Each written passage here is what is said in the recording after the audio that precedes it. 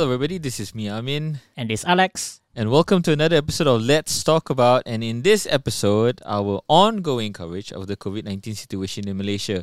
I don't know, what do you think of the situation right now? Are things getting better or are things getting worse?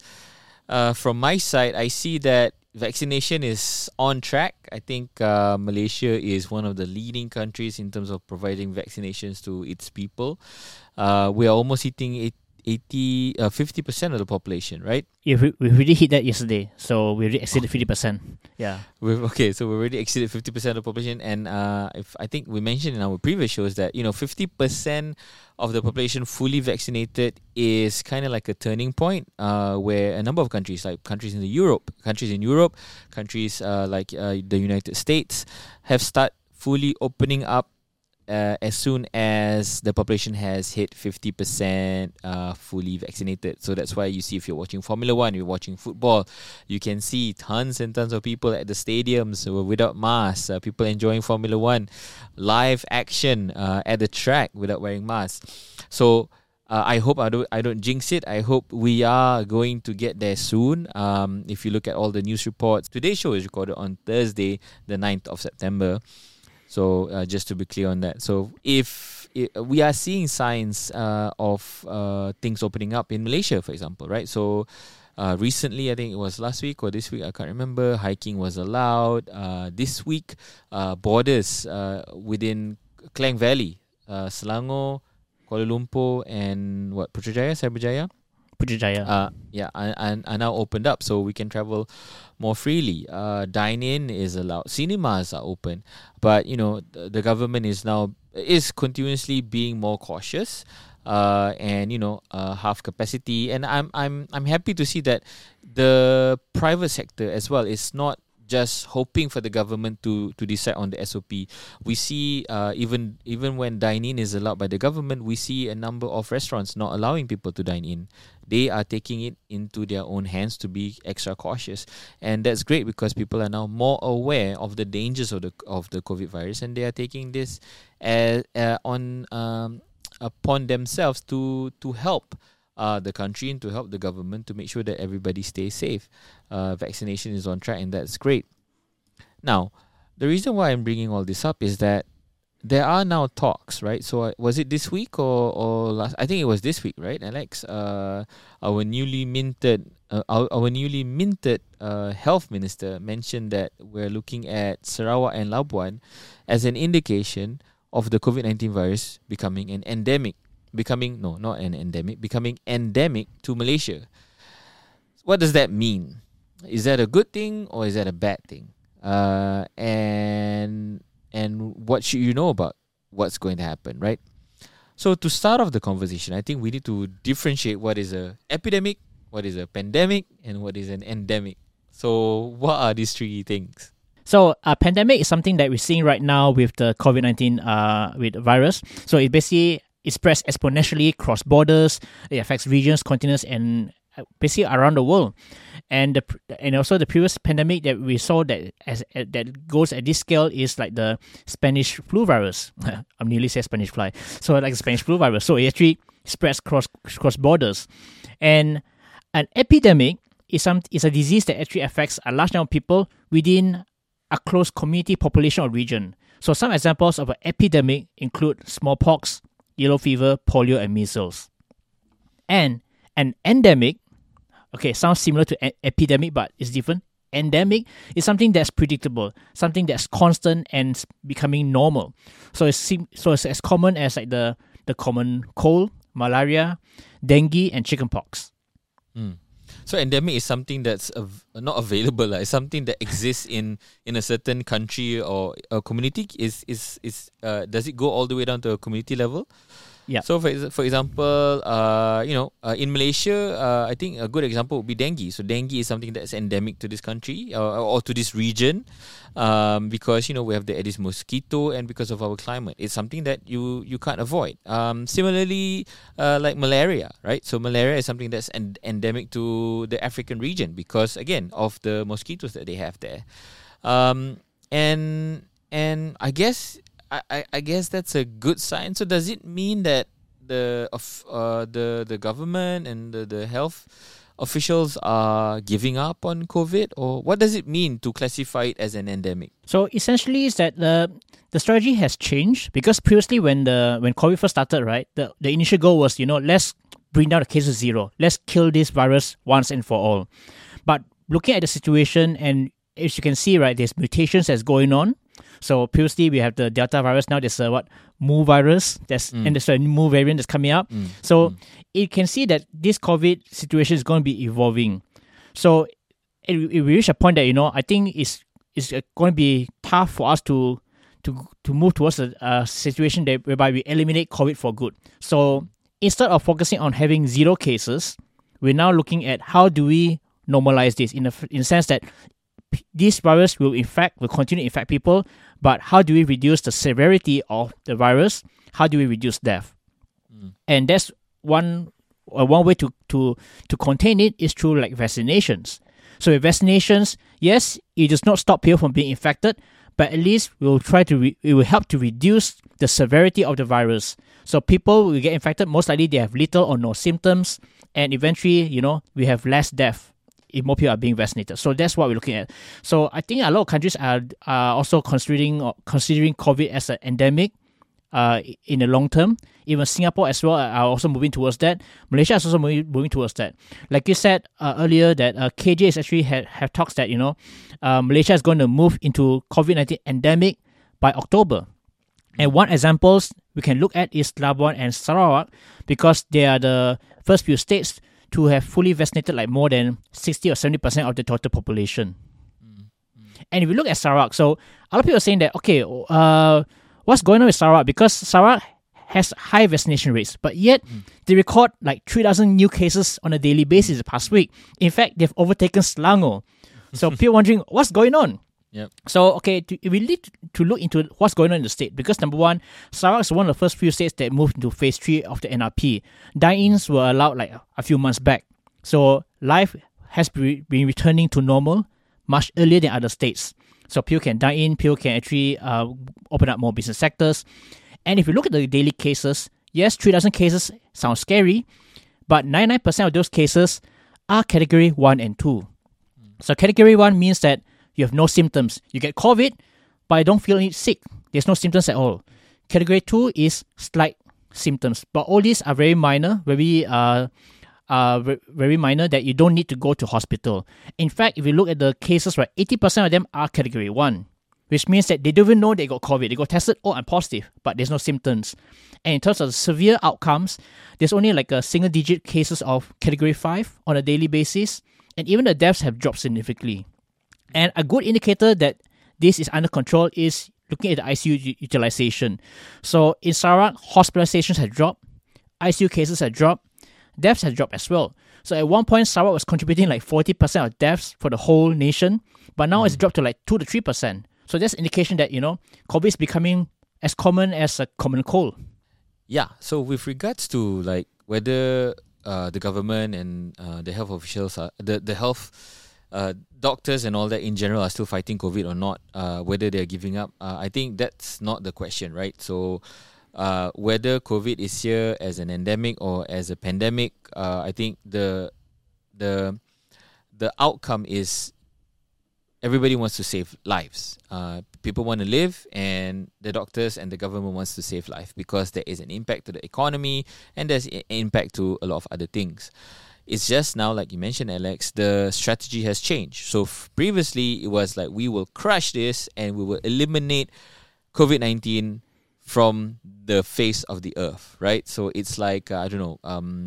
Zero cases, Let's aim for zero cases. Yeah, is it like polio or smallpox? Something that we've killed and will not ever come back, right?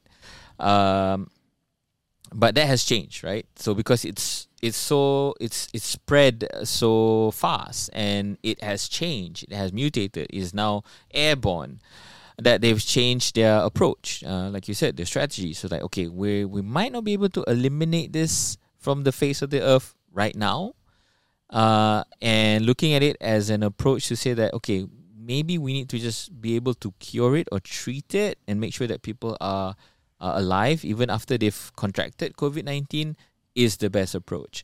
And we see that we see the effectiveness of vaccinations. We see the effectiveness of all the SOPs that have been put in place prior to being vaccinated, right?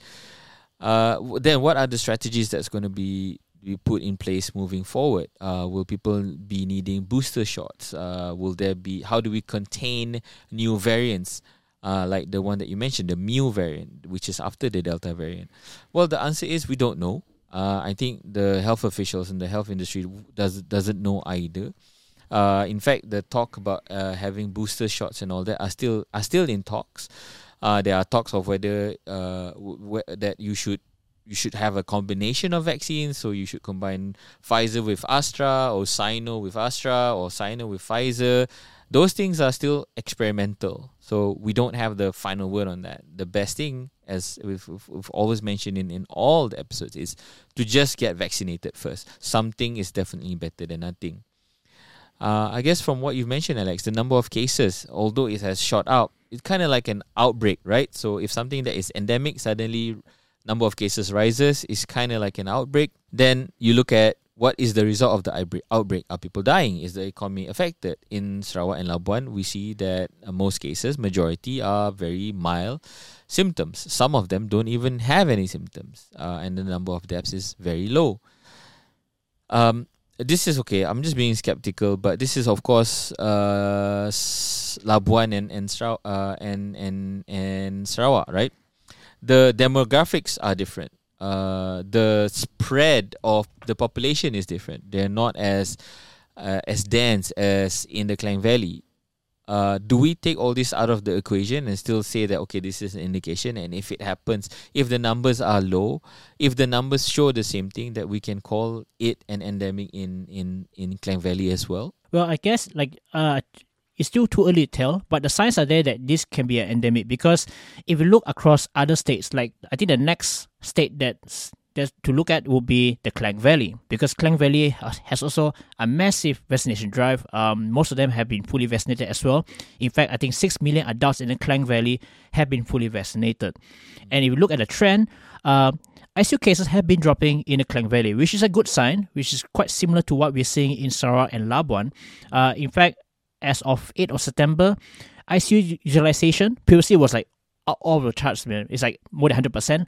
It has dropped to 66% in Kuala Lumpur, and Selangor ICU cases has dropped to 90% utilization. So there's a signs that shows that, we are moving into an endemic phase in the Klang Valley at least. Of course, the more critical factor right now are the other states with low vaccination rates. States such as Kedah, Penang, Sabah, where the utilization of ICUs are pretty high. Yeah, I guess, there is a light at the end of the tunnel. I'm just so happy, right? So we have the data. And again, this is assuming that the data is legit and everybody's reporting all the things. But like you mentioned, right? So deaths is something that you cannot avoid. You must report. And we are seeing a general trend of deaths going down across the board.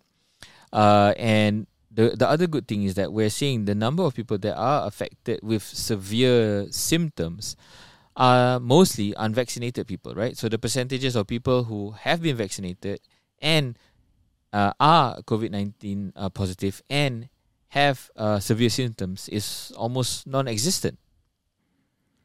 It's quite low. But then again, I want to remind everyone that even though if you're fully vaccinated, doesn't mean you can't get infected. You can get infected, but at least you won't get the severe outcomes of it. And speaking about immunity and all that, right? I just want to segue about immunity, because our people are showing concerns that, are vaccinations enough? Well, some early studies have shown that people who have recovered from the Delta variant have stronger immunities than those who just rely on vaccinations. But that doesn't mean that you don't get vaccinated, because from what they have shown is that people who got infected and they got vaccinated, they are actually more protected than a person who are recovered but not vaccinated. So the combination of that will actually boost immunity. So that's what the early studies have shown, not really finalized yet. So even if you get fully vaccinated, if you get infected, the likelihood of you getting infected again will be less severe. So of course the advice will be to get vaccinated. So it doesn't mean that, okay, you get infected, you get full immunity, let's go out and get infected. No, you shouldn't do that. The point is, you get vaccinated. So if you get infected, it won't kill you, but it will boost immunity. Okay, and I just want to add to that, right? So a lot of people forget that humans have been around for millions of years, and this is not the first time that we've encountered something like this before, right? So we had the Spanish flu, like you mentioned before. We had the Black Plague. We've been through a number of plagues, and in a time where there was the technology to create vaccines didn't even exist, and people had to treat it the traditional way, right? Just overcome it, or unfortunately isolation. Die. Yeah. So it's part of it's unfortunate that I'm saying this, but it's part of natural selection, right? Those who recover, they develop immunity. They are able to pass their genes down to people, and the next generation becomes stronger and stronger. They have the genetic makeup to be able to fight the virus. In this case, what the vaccine does is just speed up the process, and we're seeing, although we're seeing millions of deaths already, the number could have been much, much higher. Directly related to the virus and indirectly related to the virus because of the load that treating people with COVID-19 has on the health industry, right? So we're seeing that being reduced significantly with the advent of the vaccine.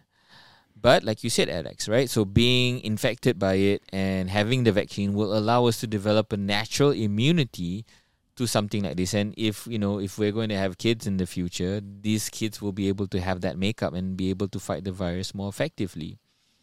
So, at the end of the day, I think there are finally good signs, right? Almost 2 years since the start of this pandemic, we've developed a vaccine in record time. We've been able to vaccinate people in large numbers in record time, and at the same time we see the adoption of technology being fast tracked, right? So now after COVID has been declared an endemic, people will now be able to start looking at what's next into the future, right? How do we then continue living our lives normally? And this normal, I guess, ironically now is the new normal. Not the new normal in a way that, okay, you have to wear masks and you have to social distance, because, we're humans and we want to embrace each other and we want to socialize, and we want to socialize without masks, and we want to go and dine in. That is our nature, and that's not going to change. We will naturally gravitate towards that. What I mean by the new normal is that work, for example, work life, right? So offices and companies are now looking at adopting a hybrid work model. Even the big tech giants like Google, Apple, and Microsoft are considering, like, okay, you know what? Maybe this is the way of working in the future, that people can choose whether they want to work from home or whether they want to work in the office. Obviously, factories and all that will not have that luxury. But, it is, for me, at least, the way I see it is, having all this hybrid model of working and all that opens up the possibility of a better quality of life overall for everybody. And for me, the takeaway from all this fighting the COVID-19 virus for almost 2 years is that, right?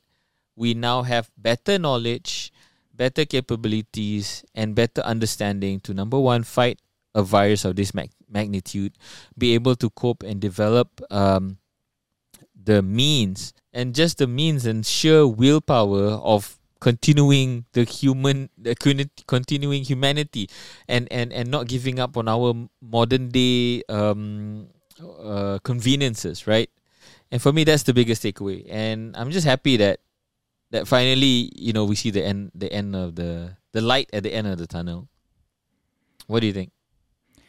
I think also it's a wake-up call for everyone that, diseases are real. We're going to anticipate more diseases in the future. So at least I think governments and countries, we need to take into consideration the healthcare system. Like, are we prepared for the next COVID or something even worse? So also, if that does happen in the near future, at least we're better prepared for it. At least we know what to do. How do we put resources, and how do we help to accelerate the development of, new medical breakthroughs to contain the future viruses? Yeah. So I guess that's pretty much it. I mean, okay, so we started out the show to find out what does it mean to be classified, to have COVID-19 be classified as something that is endemic to Malaysia or endemic to the region. And during that discussion, we discover all these things, right? What it means to recover and to return stronger and return back to normalcy. Personally, I can't wait to be able to, go to cinemas. I can't wait. Actually, that's the one thing I miss the most after COVID. And I can't wait to be able to just, go out and have fun. So, yeah, that's pretty much it. And that's the cue for me to say, thanks very much for watching. And if you don't know, Let's Talk About is available on podcast. So just search for Sorry Chin Let's Talk About, and we are available on any and all of your favorite podcast platforms, whether it's on Spotify, Apple Podcasts, or Google. We're there. If you do listen to us on podcast, please do give us a 5-star rating, because that helps more listeners discover our show. If you're watching us on YouTube, thanks very much for watching. Please do give us a thumbs up if the show has been informative and useful for you. Please do subscribe to our channel if you haven't already, if you find our content useful and helpful for you and everybody else. And as always, comments, responses, and suggestions. We love hearing from you guys, because that helps us make better shows and give us ideas of what to talk about in the next episode. All right. So is there anything else you want to add, Alex, before we ciao? Well, just stay safe, and of course, continue to follow SOP, like wearing your face mask and to social distance for now. All right. Okay, so that's pretty much it. This is me, Amin. And this is Alex. Catch you guys later. Bye. Bye.